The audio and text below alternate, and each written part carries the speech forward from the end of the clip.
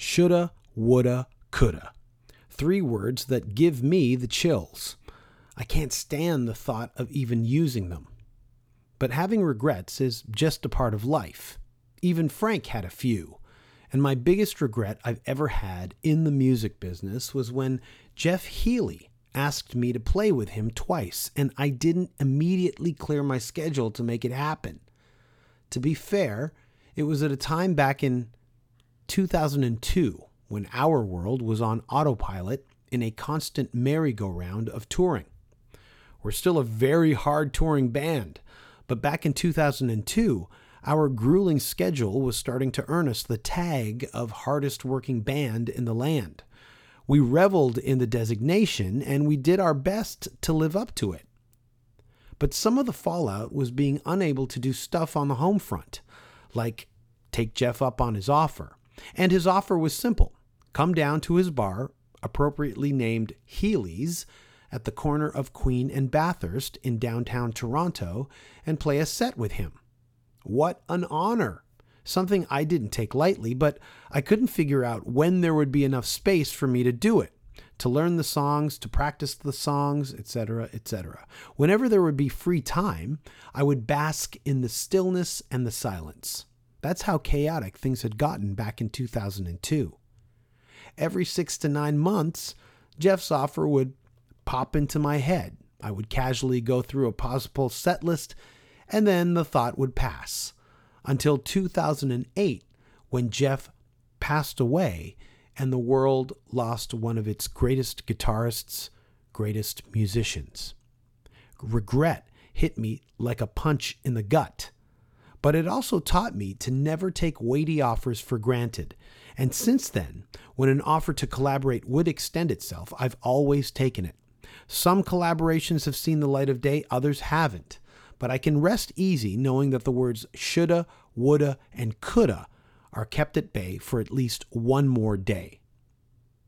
The 2 times I met Jeff were delightful. Here was a guy who I had listened to and watched since I was a kid, and he immediately talked to me like a peer. That's laughable even to me, knowing where Jeff perched on the lexicon of rock guitar gods. But he spoke to me like a bud. Maybe because I met him through his best friend, Costa. So it made for a comfortable meeting. But I never forgot this first impression. Now that Jeff has passed, Roger has become the co-administrator of the Healey Estate and is carrying the torch, maintaining the legacy that Jeff built.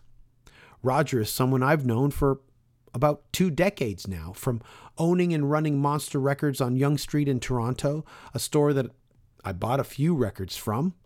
During this year of 2016, Healey would have turned 50 years old, and with that, Roger has been able to release Heal My Soul to mark the Golden Jubilee, a collection of songs from the Healey vaults that showcase the more rockin' side of the man and the band. I had to bring in Roger to talk about Jeff, the new album, and the celebration that resulted from the album's release at Massey Hall this past May.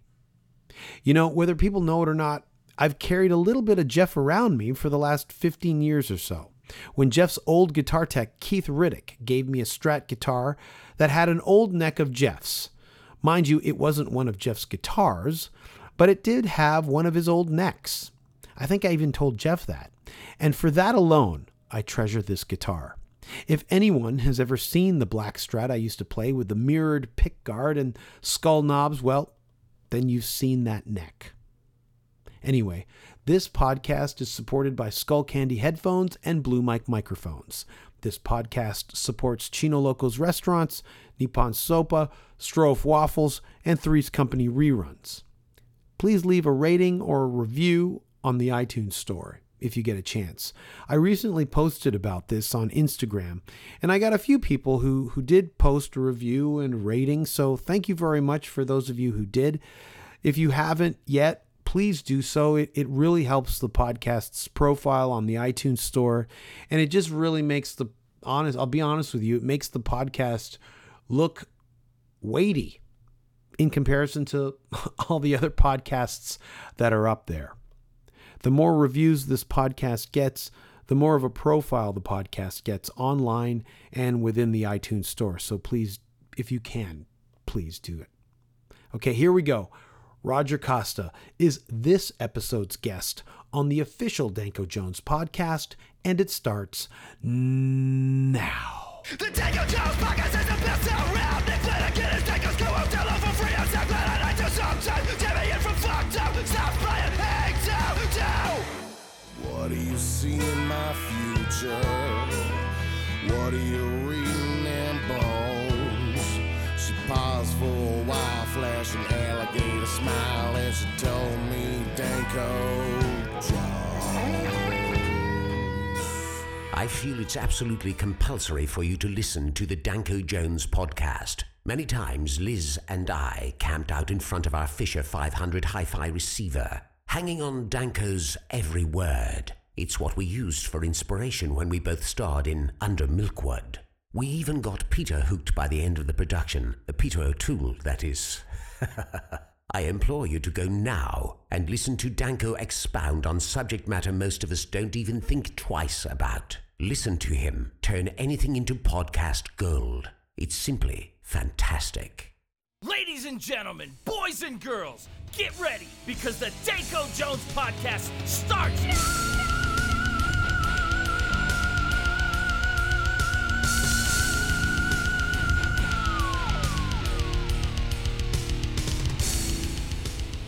You're here. You made it. I'm glad you're on this podcast. You are someone I've known for a super long time. Way too long. Way too long. Yeah. I guess we should just cut to the chase. I've known you for 20 years. Yes. You know, it's 20 years. 20 years. And I actually met you through our mutual friend. Fred. Yes. And the way I remembered you guys was there's Fred and there's Roger. It's like Mr. Rogers' Neighborhood. It's Fred and Roger, and you guys had the store. Someone must have put that together a long time. Are you serious? Seriously, I've never. You've never when you heard said that. I'm like, wow, why didn't I think of that? No, I've never. That's how I remembered you guys. It's like Fred and Roger. Fred Rogers own Monster Records. So I was like, Mr. Rogers' Neighborhood. Monster Records is in. No. Okay, let's backtrack. You used to co-own with my bud Fred. Yeah. Monster Records. Then you bought Fred out. I used to work down the street. I used to come over all the time. Yep. And I got to know you very well. And now you're here. Very true. And you're no longer working down the street. No. And neither am I. No. You closed up shop, what, 3 years ago? 5. Are you serious? It's Yep. been 5 years. 2011. I was there I had that shop for 14 years. And it was a great store. It had secondhand records before the vinyl resurgence. Yes. Secondhand books, just really kitschy pop culture stuff. And I'm sure you had some real gems that came through that store over the years.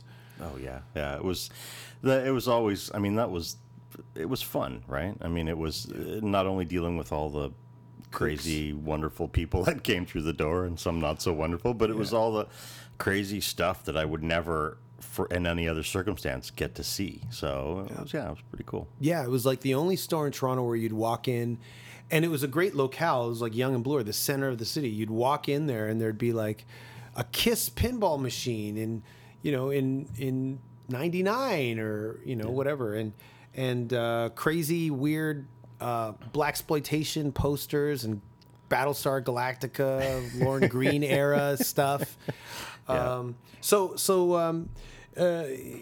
I would be down the street in the porn store where I worked. I'd close up shop, and because I hated it. And then I'd come over to you guys and just complain about the porn store. And then just go through your new arrivals. Yeah, the porn store and the record store, and I think any other place that you worked during that period. Yeah. It was you would pretty much just drop by on your way home and complain get it Yeah. all out of your system, so Yeah. your family would, not hate you. And then I remember I was broke, so I'd always put records on hold, and he had a little stash that never got bought. So now when I do that to other people, I'm like, I gotta buy them. I can't be like that. I was like that way with Roger. I can't do that anymore. So that's how I remember that. And there's one time I was gonna buy this Power Man Iron Fist comic book. I don't know if you remember this. No. And you said, "Hey, that's really good. I read that. That's really good." I'm like, "What? You read it?" And I was like, "You're supposed to look down on us. You're not supposed to be like us. You're not supposed to be one of us. One of us. You're supposed to look down on all the people walking in here and just like." I couldn't believe you were. I was like almost offended that you actually engaged in all this crap that we did. Yeah. Sad but true. But in the store, there was a section of Jeff Healey's, what were they? 78s? Yeah. Jazz 78s, because he was actually, whether people realized it or not, more of a jazz head than a rock and roll person. Huge, yeah. And so he gave you his collection. And that's when I found out that you and Jeff were best friends, not just friends, best.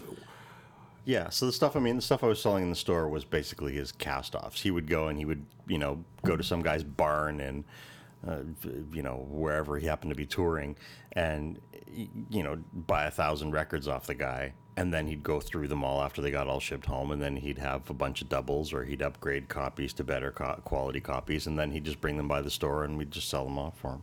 It was a weird thing to have in the store, right beside like a $6 Million Man doll, and like some like Wayne Gretzky book, and then Jeff Healey's Jazz 78s, everybody. It's just a little more highbrow than the store called for. So I always thought that was kind of cool, though. It was a cool connection, though, with Jeff being a little bit a part of the store. And then through you, as the years rolled by, and these are like, we're talking about like 10 years onwards, I met Jeff through you. Jeff opened up his Healey's bar near where I used to live. Mm-hmm. So it was a real kind of like, I think it was like 7 blocks away from me. Yeah. And I met Jeff there through you. He was really nice. And I spent an evening with him, like half an hour with him once at his bar. I don't think you were there. It was back in the backstage room to the little stage they had. Yep. And it was basically Jeff trying to convince me to play with him. Yeah. I was like, half of me was like, I can't fucking believe this is happening. And the other half of me was like, I have no time for this. I got to go on tour. Yeah, what am I doing? So that remains one of the things I've always regretted. Yeah. Not taking Jeff up on him and putting everything aside when he offered it. Well, but that ended up making for a great story for you, too, when you actually did play the club, originally thinking that Jeff was going to be playing with you, and then you found out that he was actually in Brazil. And he called you, I think, the day before or something to apologize. Yeah. And then you went on stage and went off for like 16 minutes about ripping on him in his own bar, just ripping on the owner. And he absolutely loved it. He thought it was awesome. I will tell you that, like, even though I made it kind of like just kind of a funny jab, I was super fucking disappointed. I was like, this sucks. This is the reason why I wanted to do this. And then I showed up to the gig. I did not know this, but 2/3 of Gatto were his backing band at the time. So I actually ended up befriending Greg Godovitz and Doug Inglis, and it was a fucking great night. Like, because I was like, this is cool. And then Jerome Godbout was there as well. So it was actually pretty cool. It turned out to be a fun night. But Jeff heard about, I guess through you, what I said on stage, and he goes, I promise come back. I promise I won't go to Brazil again. And then it was like, I think that was around 2002. Oh, that was right when you were taking off too, right? It was crazy. That year was crazy. Those 2-3 years were crazy. So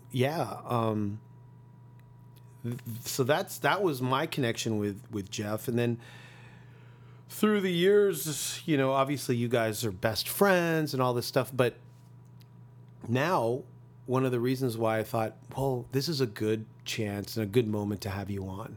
Not just to like have you on and just talk shit about like, hey, you seen Breaking Bad? You know, like none of that crap talk, but like some concrete stuff that you've been able to do with, you know, Jeff's legacy and continuing the legacy on. And they've happened in the last year. So this past May, I was unable to attend. I wanted to be on stage, but you had this huge night to commemorate something of Jeff's, like 50th. Yeah, Jeff would have been 50 this year, so we wanted to make it as big a deal as we could.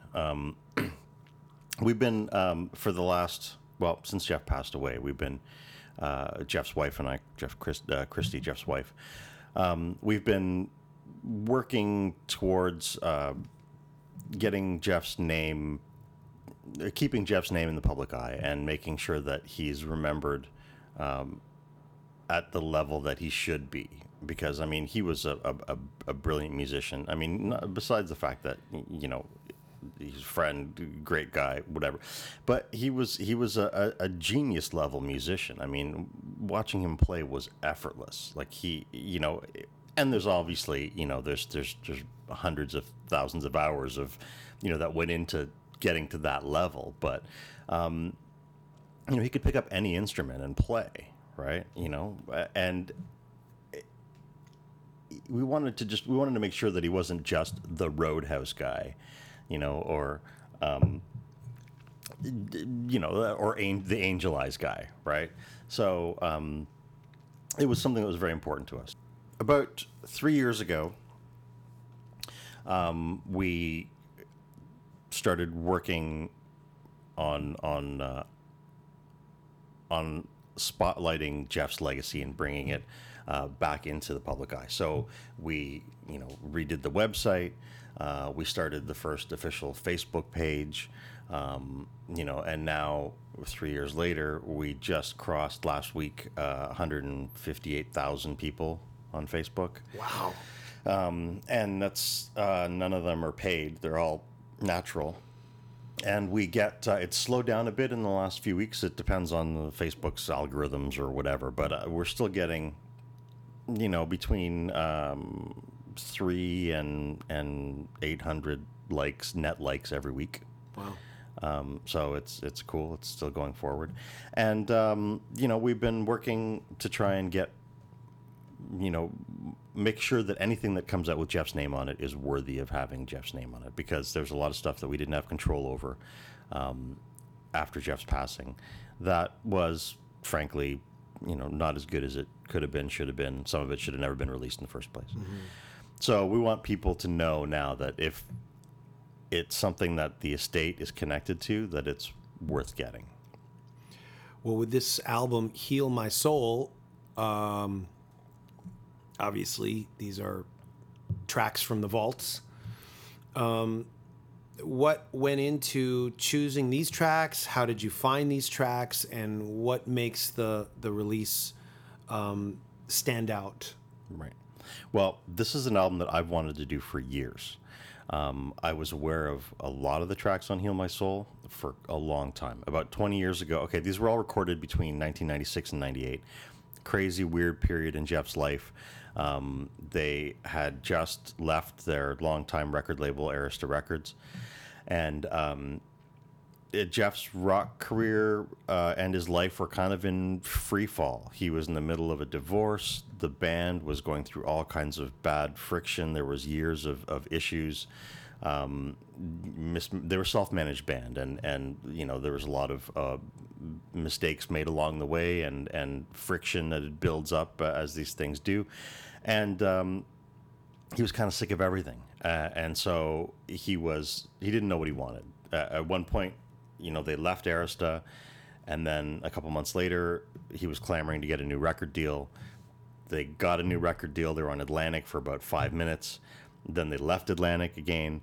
And what was a regular routine for years of them, recording an album, going on the road, coming back, recording an album, going on the road, turned into this 4-year period of just letting stuff out. And so Jeff recorded about 36 songs during this period, co-wrote a whole bunch of them. And ultimately in 2000, there was an album release called Get Me Some, which had 12 of those tracks on it. And it should have been a brand new chapter in Jeff's rock career. It should have been a big renaissance for him. Some of the songs were really powerful, stronger than anything he'd released before. But by that point, they had gone through so many hands. There were a lot of great producers involved, but unfortunately, there was no real flow to the record because there were so many fingers in the pie sort of thing. And it suffered from it. There was a couple of missteps on the album. Anyways, but at the time, Jeff played me some of these songs, and two in particular, Days of the Night, which is the lead-off track. Yeah, right. And Baby Blue. And he loved these songs. Like, he was so proud of the work that he did on these things. And I never forgot these tracks. And so it was always a case of, wouldn't it be great if we could do this, right? But we need to have the right partners, and we need to have access and all that stuff. Well, was this also?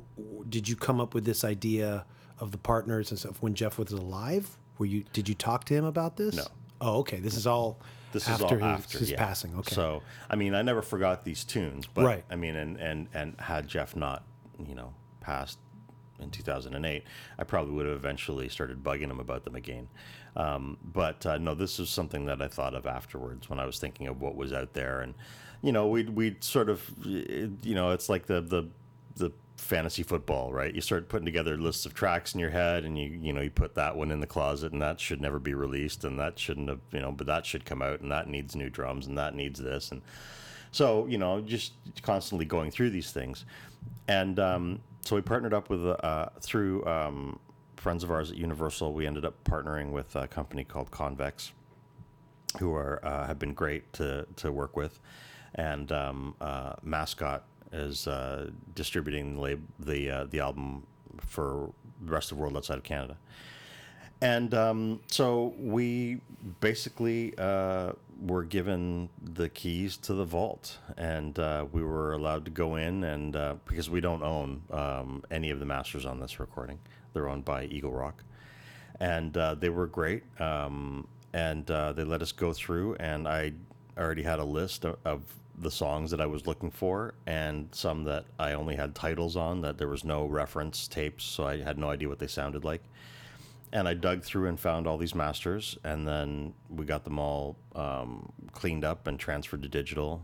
And there's also specific takes that we were looking for, all of that stuff. Like, was that all written down? Like, did you have some sort of some map to go through this with, or no? There was the minimal actual documentation. What I knew from.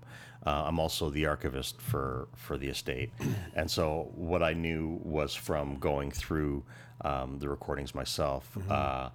Jeff, in later years, mostly because of his frustration for the business side of music, he kind of distanced himself away from the stuff that he did with the rock band during that period.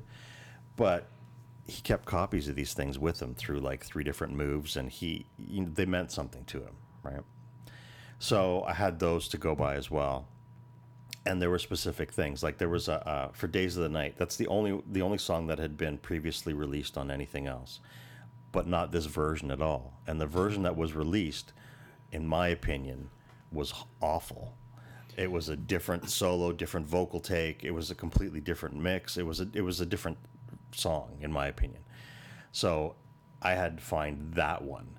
And sometimes I had to go back to the vault 2-3 times where it's like, okay, I've got, these 3 tapes that have, 8 takes on them. It's got to be one of these. No. Okay. Got to go back. So he recorded Days of the Night numerous times, like more than a dozen. Well, there was a bunch of different takes, and really? so on some of those things, and it was pretty crazy. But guess I'm revealing a little bit more about us. Well, here's the thing too, right? Like at the time, the 90s were a good time, right? Like to be at the top of your game, and they had a mansion, like it was the band mansion. It was just north of Casa Loma, right? They had built their own studio, they converted the garage to a studio. And with a full, multi-track board and everything, like it was monstrous. So he would go in there and just, but push record and on just 2-inch tape, like endless amounts of 2-inch tape. Yeah. That's pretty cool. So he would go in and do all this stuff and just very luxurious to do that. Definitely. So for Baby Blue, for example, right? Like when he played me that, he was like, I laid down 6 harmony vocals on this. Check it out. It's awesome, right? And he was just so happy because he would just sit there and he would just go, okay, I'm going to do another vocal. Hey, you know what? I'm going to do another vocal. I'm going to get up off this chair just after my coffee. But, it's funny because you'd get to these takes of the songs and, there might be a scratch vocal and, a good vocal and then like some other bits in there. Usually there was one solo. Like he would go in there and just let fly, and that was it. Right. And then everything else would build around that and get changed and fixed. From the school of jazz, really. Yeah, right? Sure. And I mean, the solos were always different. Like he rarely mapped out a solo and he sometimes knew the beats that he wanted to hit, but quite often, and this will sound weird to some of the rock fans that are listening, but like he took a page from his heroes book, who was Louis Armstrong. And Louis Armstrong was the guy who basically started the whole, improvising solos in songs. Like people would get, like 2 bars, little riff in a song, and that would be it. But he was the first guy to say, take a solo, let's do this, right, and run with it. And so Jeff, would basically lay down a solo off the top of his head, and honestly, like, I was going to say 9 times out of 10, 99 times out of 100, it was something just awesome. Mm-hmm. Just blow your head apart awesome. And that solo, like in Days of the Night, that solo was burned into my brain from when I first heard it 20 years ago. And, when I heard the version that was released, that was so obviously like more of a demo version, and that solo was missing. Like all the beats in that solo that, I've got choreographed hand movements that go with them, right? But how did you burn it in your brain? Did you hear it more than once? I heard it probably a couple of times, but it stuck with me, right? But then, like I said, after Jeff passed, and we're consolidating all the recordings that we had on hand and everything, and found that he had copies of these with him. That's the version that that he had with him, and it was just mind blowing. Mm-hmm. Right. Well, I mean, I've heard it, and what he did to you, you did to me. I mean, you played me a lot of snippets off the record, and the one thing that was notable was a lot of people know Jeff as an incredible axeman, but it's always from like the softer blues side. These songs are like really hard rockin'. Yeah, something that I think he wanted to. Am I right to assume he wanted to kind of make sure people knew that side of him? Or well, I think like there was always that disconnect between the people who were the Angel Eyes fans, yeah, that's and what then I mean. Going to a Jeff Healey show where it just melt your face at times, right? And certainly, like See the Light, whenever he would close his shows with that was like his anthem. Mm-hmm. I mean, depending on his mood, it could turn into this insane 20-minute Jimi Hendrix thing where he's on stage by himself making crazy sounds with his guitar. Right. And I'm sure that must have messed up the Angel Eyes fans, right? But it was all part of who he was. And I think during that time period, with all this shit that was going on in his life and that, I think that it was a way for him to just vent and get all of this aggression and frustration out, and it's just created something awesome. Honestly, in my opinion, and I've said this before, and people are gonna be all over this if there's a comment section in the podcast or whatever, but in my opinion, even if I wasn't involved in this is the single best Jeff Healey rock release, period. Because it is a rock release. Yeah.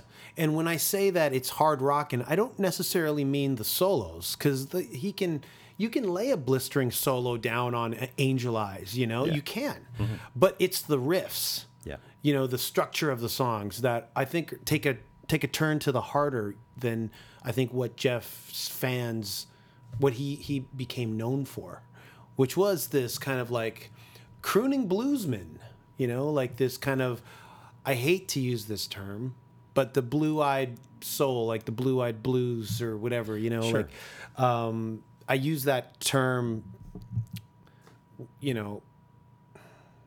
I don't like the term, but no. I'll use it in this case to just kind of describe what I mean. Sure, and I get it. And that was something that he was known as the blues guy, and it's something that he fought against for years. I mean, he didn't. Yeah. Sure, blues were a part of his repertoire and a part of what he did and a part of what made him famous, but he really hated the label. Like he wasn't, the blues guitar player. Yeah. He was a guitar player. He was a musician, right? And he had all of this stuff in him, right? Well, when I've seen footage, I think maybe something you've uploaded online, where it's like him playing a trumpet.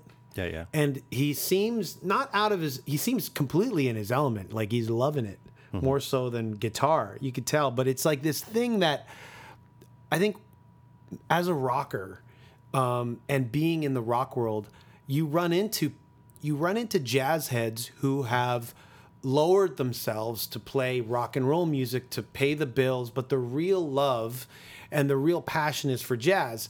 And as a guy who loves rock and roll first, when I've seen these people play jazz after I've known them for a long time to play rock and roll, there's this betrayal and there's this weird thing, like you see them just loving playing this thing and you're just scratching your head going, how is this guy? I've seen this so many times before where he's just like blowing this trumpet and I'm like, look at him, he's fucking loving it. Like more so than rock and roll. How can you love this more than rock and roll? Like it's this weird betrayal feeling I feel, but watching Jeff like playing trumpet on that footage I've seen you upload, it's really I feel betrayed. Well, you know what? For him, like it was the music, right? I mean, he just loved playing, and the jazz stuff. He was a big fan of the jazz stuff, and in a lot of ways, when he played jazz, it was liberating because, he didn't have anyone telling him what he had to do. Right. It's very structured in rock. Well, and when he was doing the jazz records, certainly, I mean, like his rock career, which, to be fair, it was a product of its time. It was geared towards the hit. The record company would send you X number of songs, pick the songs you want to do. Yes, you're going to write some songs, but we're going to give you co-writers. All of this stuff. Oh, really? Was, well, in a lot of cases. I mean, like there's a lot of songs in the beginning that came fully formed that he brought with him to the first record deal, See the Light, and a bunch of others. But they also, got him to co-write with people. And the entire aim of the machine was to make more hits, right? Which is something that really, got Jeff tired. Yeah, right? I can understand. Jazz records, he'd go in, he was running the show. Yeah. There was no one telling him what to do. He would pick the tunes that he loved to do and he would run with it. And Jeff was happiest when the spotlight wasn't on him. He would go into, and there's so many stories of this, whether it's a jam at his club or, whether he's playing with the jazz guys, he was happy to sit back and be, the guy in the band. And it's like, yeah, hey, you take the spotlight, right? Mm-hmm. One of the prime rock examples of this is Philip Sayce. Amazing guitar player, super nice guy. He's got his own great career. He's a guy that Jeff was introduced to him. I think Philip was like 18 or something. Mm-hmm. And they were, I think, Pat Rush, who was his regular guitar player at the time, who had played with Johnny Winter and a million other people. Pat's a great guy as well. Yeah. But I think he was unavailable or something. So there was a tour coming up, and Jeff went, hung out with Philip, jammed, I think at Grossman's or something, like everyone does, and then was like, come join the band. And Philip's head exploded, and he was like, what? And he's like, come join the band.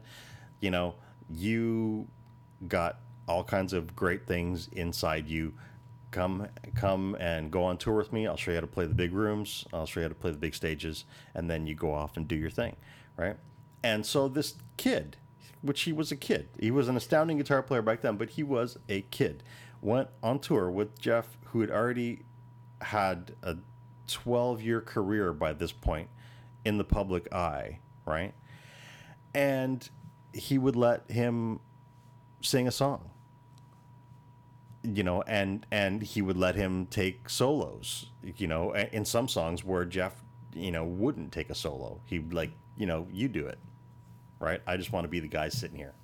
And then, at the same time, here's this kid who was, full of all the stupid energy that we have when we're that young and excited, which, I don't know how I get up in the morning these days, but but here's this guy, and he's like, just slamming it, and Jeff is loving it, and he starts bouncing off of it, and it lifts him up, right? And he's like, he's having a tired, bad day, whatever. They've been on the road for months.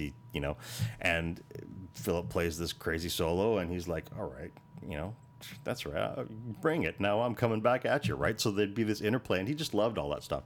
I mean, he would go in the later years with his blues band, which was called the Jeff Healey Blues Band for contractual, legal reasons. It couldn't be. There's air quotes there for the people that aren't seeing me, because there was issues with the name, the Jeff Healey Band, which is a whole other podcast. But anyway, so they would go, and he had a wicked house band. Dave Murphy, Alec Fraser, Al Webster, who plays drums with so many people. I think he's with Colin James right now. Dan Nordemeyer, a wicked guitar player. And he would go, and there are songs where, he would let everyone in the band take the spotlight. Alec would sing White Room. They used to do, there's a video of it from the Nottington Festival in Norway, where Dave does Highway to Hell, and Jeff just plays rhythm. He gets up and he's goofing it. He flips the guitar around the and more air quotes, the right way, and he's just having a fun, goofy time with it, while everyone else is taking solos and belting out AC/DC at this blues festival, right? And he loved it, right? Well, I spent a day with Philip once. That's the day I met him. I didn't even know who he was, but JC and I were in Paris to do press, and it was one of the longest days of press we've ever done. And we showed up, we were to the lobby of the hotel where all the journalists were, and then this guy from Toronto goes, "Hey, I'm doing press too." I'm like, who? Sorry, who? What's going on? And so we actually did our press days in tandem in the same lobby with the same journalists, because we both had the same PR people. Nice. And they figured we'll do it all 2 in 1. And there were some, journalists or mags that weren't right for either one of us, but we ended up spending the whole day together, the entire day. Nice. Because in the evening we did a radio show together, like late night on Paris radio. And then I've never seen him again. And then he pops up on your feed about Jeff Healey. He might have mentioned the Healey connection. I don't remember, but we just had the same kind of mutual. His brother was in the Deadly Snakes, so I knew him from there. Okay, right. Yeah. So that's how I didn't even realize that. Yeah, my brother was in the Snakes, and so that's the avenue I remember him through. I don't remember if he mentioned Jeff, but yeah. So he pops up, and every time I see him, I remember that day, and that was, I think, in 2008. Yeah. So he was already kind of in Jeff's band by then. Yeah, well, by then, Jeff passed away in March of 2008. So, So this had just happened, I guess. so Philip was in Jeff's band, like 99 to 2001, kind of in that period. Okay. And then he went on to be Melissa Etheridge's guitar player. Okay. And I can't for the life of me remember the quote, but there was some, I don't know if it was Rock and Roll Hall of Fame. There was some big Grammy thing or something. I can't remember. I've just seen it on YouTube. But he's playing with Melissa Etheridge, and then John Bon Jovi gets up to do something and present an award or something. And, he just, I can't remember the exact quote, but they had to beep him out. But he said something like, who the fuck is Philip? Like it was just like, that was awesome. Like, that guitar great. player was awesome. So, he kicks ass. Yeah, it was funny because we were in Paris, and suddenly we're thrust together with this guy from Toronto, going like he would be talking to a journalist, and then their interview would be up, and then I'd sit in where he was sitting, and I'd talk to the same journalist. Yeah. I think a couple times they're like, "So, are you friends?" I'm like, "I've never seen this guy in my life. I just met this guy. I don't know who he is." "But you're from Toronto." I don't know. So it was like that. It was just a weird day, and it was very long. Yeah. It was so long, and there's so many journalists that I did the interviews by myself, and JC we split interviews. It was just nonstop. And it was in the lobby of this hotel where we were just going around and around with Philip Sayce. That's how I remember him. And every time I see him on your feed, I'm like, that's the dude I spent a day with in Paris. And on top of everything, like, not only is he, he's like the triple threat, right? I mean, like, the guy is an astounding guitar player. He has an incredible voice. He's like this golden god, this blonde, California-looking dude. And he is the nicest guy on the planet. He has, like, no ego issues. He's real so nice. I remember him being really nice, not standoffish like I was. Oh, well, you're a whole other, like you're a whole other threat. I don't know about triple. Well, it's like, he's one of those guys where, and this is a real thing, like, at the show that I guess that we'll talk about in a bit. Like, he would go, like, when he got there and he's setting up his gear, he went around and introduced himself to all the crew guys. Like, it's just like, "Hey, I'm Philip, and nice to meet you. What are you doing here today? Oh, awesome. Hope we have a good time." Like, it was just like he's just so nice. Yeah. No, that is a class thing to do. Yeah. JC does that. Well, he always was the class side he's Danko Jones. He allows for me to just, like, stay in a little corner and go, "Huh?" Yeah. But that's really nice. No, he was a really nice guy. That's how I remember him. And obviously to have been drafted by someone as esteemed as Jeff, obviously very talented. And he did something I never got to do, which is jam with Jeff multiple times. And that's one of the things he used to call it, the Jeff Healey University. Like, going on those first tours, he said he would sit there and he would just, like, just sit there with his jaw hanging open watching Jeff play, right? And, I can imagine that would be See, that's someone who can understand it. Me, I'm more of a singer than I am of a guitar player, so a lot of that stuff would go over my head. I'd be just like, "Wow, how does he do that?" Well, even there's a Godovitz, tells a story about, getting on stage with Jeff, and they were jamming, and Jeff's like, let's do. Someone asked for "While My Guitar Gently Weeps" or something, and he's like, "Yeah, sure, right." And Gatto's like, I don't know, how to play it. I mean, I know the song, but I don't know. And Jeff's like, just watch me. And Godovitz is like, it's like watching someone playing fucking piano. I don't know what's going on over there. I have no idea what he's doing. And I'm like, all right. Greg's great, man. He's great. That was one of the best times of the night. Was just hanging out with Greg Goddard. He had great things to say about you too. And actually, I think it's on the recording where he's talking about, so I meet Danko Jones today, and he's this nice, quiet, shy young man, and he's so nice. And all of a sudden, he gets on stage, and he's like fucking Henry Rollins. What's going on here? It was pretty funny. It was really cool. But this 50th anniversary show that you did in May was a huge event with a cast of characters, including Philip. Yeah. And who else was it? I don't want to say because I don't really remember. Well, it was, we kind of went sideways, so I want to get back to the record after and talk about that. But yeah, the show, it was awesome. It was at Massey Hall, which is, for anyone not in Toronto, is this sort of, it's a 137-year-old building. It's this amazing venue in the heart of Toronto. And we were lucky to be able to do it there. And we had all these people come out. Philip Sayce. It was a lot of guitars, which it's what we wanted. It was the show that we were building, and there was guys from sort of everyone who played had their own unique sound. It wasn't a bunch of chuckleheads just getting up and doing Smoke on the Water. Like, it was all everyone. It's like, this guitar player sounds like that, this one doesn't sound like that. So it was Sonny Landreth, who's this amazing slide player who sounds like Steve Morse while he's playing slide. Like, I mean, it's this intricate, amazing, heavy stuff.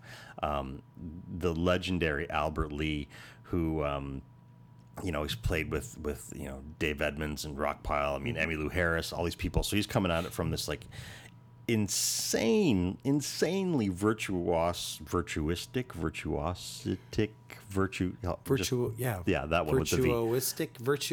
There you go. Like country picking, but still like rock. Just flooring everybody. There was Walter Trout, who straight up, in your face, balls out blues, like heavy. Philip, who has, I don't want to throw labels at him, but I mean, like there's a Stevie Ray Vaughan vibe going on. He's an amazing rhythm player and lead player. So there's his stuff going on. There was the only female that we needed to sort of clear the testosterone out of the air for a bit, was this amazing singer named Shakura Saida, local. She's played with everyone under the sun as well, but she's known worldwide. She's just finished 2 months in Europe doing festivals. She was awesome. We had like a house band that played with everyone all night. There was the Trues, East Coast boys, top of the charts here in Canada, and they kicked ass. And the special surprise guest of the night was Randy Bachman. Oh wow! And Randy was amazing. Like, seriously, like 3 days before the show, he's like, "Okay, I got an idea." We're like, okay.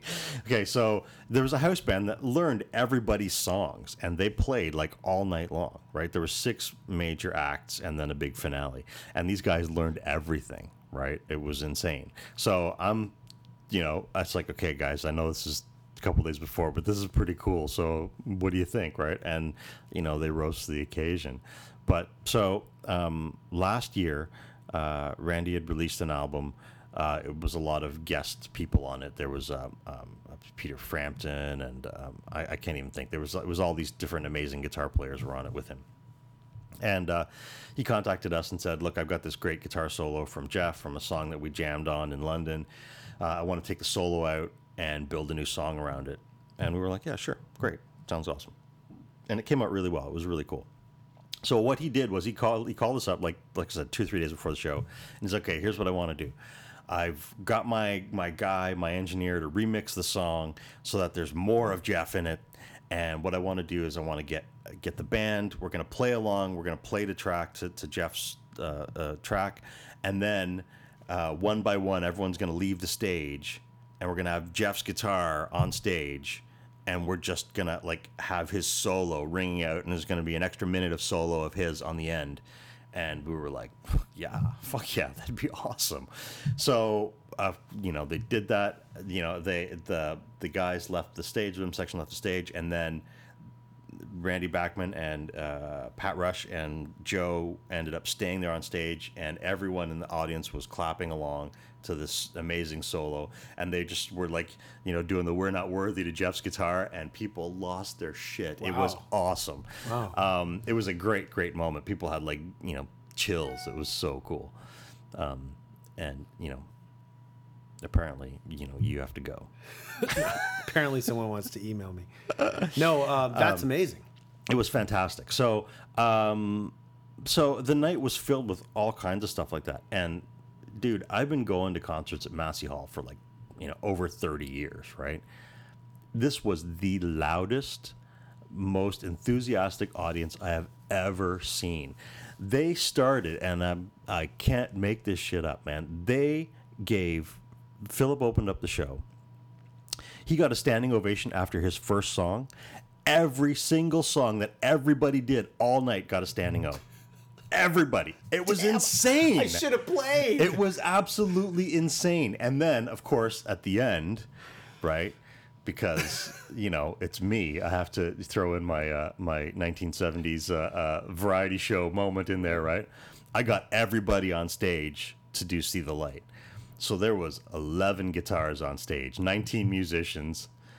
Jerome and Shakura sang lead, and everybody took a solo, and people it just melted everybody's faces, man. They were like clapping for 10 minutes after it was done. It was insane. Who are these people, and why aren't they just bussed to every single show in Toronto? I'm serious, man. They were so awesome, and it was funny because I ended up, originally we've been talking about, we're going to get like some radio personality to do the thing. And then as the date got closer and people that we were thinking about weren't available, and then it was like, like, I'm just going to do this. Like, it's just, I'll do it. I've done similar stuff before. And so here I am, I have no idea what I'm going to do.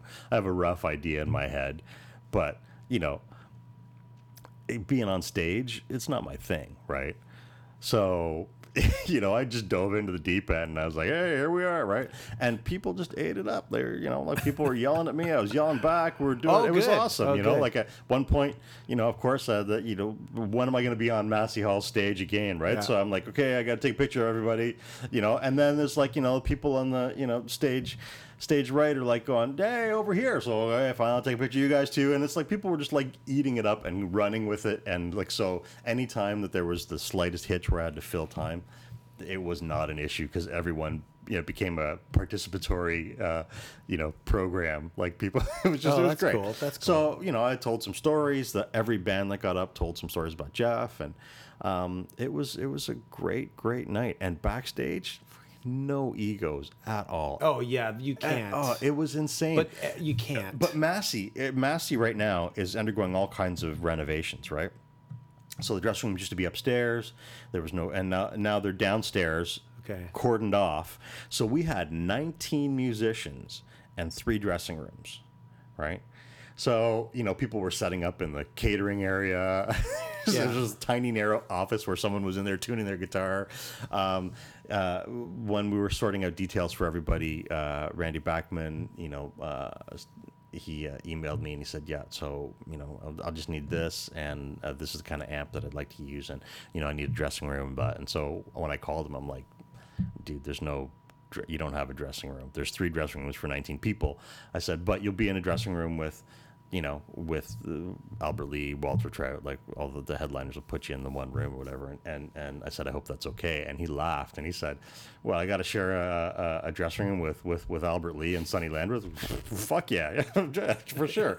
So it was great. Everyone was just so cool and laid back. And there was like, I joked about it, but on stage, but it's one of those cliched, stupid things that everybody says, but there was so much love in that room, and everybody, like, it was overwhelming for everybody. It was really cool. That's too bad I wasn't in town to go to the show. I would have loved to have attended. Well, we're thinking of maybe doing it again at some point. Everyone's been bugging us, so we'll see. I mean, even the union was awesome, right? Like, it's funny because we were running around trying to get stuff done, and the union at the venue. At the venue, yeah. They bent a lot of rules for us and stuff. And afterwards, the guy running Massey, the operation manager, was like, dude, this has never happened in, the history of Massey Hall, that they have, like, typically the stage is supposed to be dark between 6 and 7. It's a hard, fast union rule, but they went out of their way to make sure that we got all the sound checks and stuff that we needed. Wow. The union, the whole thing was for charity as well, right? Like, we donated all the money to World Eye Cancer Fund, which used to be called Daisy's Eye Cancer Fund, and it was it's a charity that deals with pediatric retinoblastoma, which is what Jeff had, which is why he lost his sight. Jeff's son has it, but through the work that they have done, like when Jeff's son was born, like they were actually able to test him in vitro, and so they knew that he had it, and he was treated at birth. Wow. And so he has better eyesight than I do now. Like, he doesn't even wear glasses, right? It's like Lee Majors, 6 million. Exactly. So anyway, the union, they donated $2,500 to the charity. Wow. It was incredible. So I'm on stage. I'm like, you know what? People say this shit all the time, but like, thank you so much to the union guys, and it was just so great. I mean, that was the kind of night it was. It was really special. That's good. You said you wanted to get back to talking about the record. Yes. Were there some points that we haven't discussed? It's awesome. Did I say that already? No, that wasn't mentioned, actually. I don't think it was understood, so it's good that you mentioned it now. It's the record is just it's just great. We're so proud of how everything came together and how it came out, and the guys that worked on it. My audio guys were amazing. Neil McDonald and Paul Cahias from Echo Sound Studio Labs. They do a lot of work with Banger Films. They did all the incidental music and restoration for Super Duper Alice Cooper. Yeah, I haven't seen that movie yet. I really want to see it. You should. Yeah. It's really good. I know. And we had to, because of the nature of the project, there was a lot of drums weren't finished on the record. Like, there's a lot of placeholder drums. Like, there was electronic drums on one track, but a lot of times it would be whoever was in the studio at the time, whether it was the original producer or sometimes Jeff or whoever, just laying down a rough, very basic drum track. So we got a good buddy of ours, Dean Glover, who's an astounding drummer, came in and he laid his magic all over this thing, and it's cool. It's really good. Now, getting back, I think we'll wrap it up soon, but I can't have you on this podcast about Jeff. And you mentioned it about the Massey Hall show where people were trading stories. Lay down a heavy Jeff Healey story. You gave me one that I've passed along secondhand to a lot of people about when they first played London. Oh, right. Right. Okay. So this is heavy. So I think that since the last time I told you this story, because these things go and go, it's like game of telephone. I've had it clarified now, so I know it's a lot closer to what really happened. So there was less people involved, but it was still cool. So they're so they're playing London. It's one of their first big shows there at the Marquee Club. It's sold out. I think the album had just come out. He's getting some exposure on BBC. There was people. I've seen news footage because Toronto sent a bunch of cameras down there. Local boy does good and all this stuff. So interviewing people that went all the way from Germany to try and see Jeff play and everything. And they do this show, and I think there were some issues with the sound or something, and so they were already starting on stage to bicker, as all bands do, right? I mean, it's and especially at like big shows with a lot of pressure, it never goes the way you want. For sure. And I mean, and it's it's something that I can't remember, someone maybe Paul Stanley, or whatever, has talked about it being like being in a band's like a 4-way marriage or whatever. And it's tight. Like, it's tighter than a friendship because it's work and it's everything thrown in together. Anyway, so they play. Nobody else in the audience notices anything. You know, like the crowd eats it up. It's all great. They go backstage, and the band just starts screaming at each other. Jeff and the drummer and Joe Rockman, the bass player, like all just, you know, at each other's throats, just yelling about stuff that went wrong, whatever, back and forth.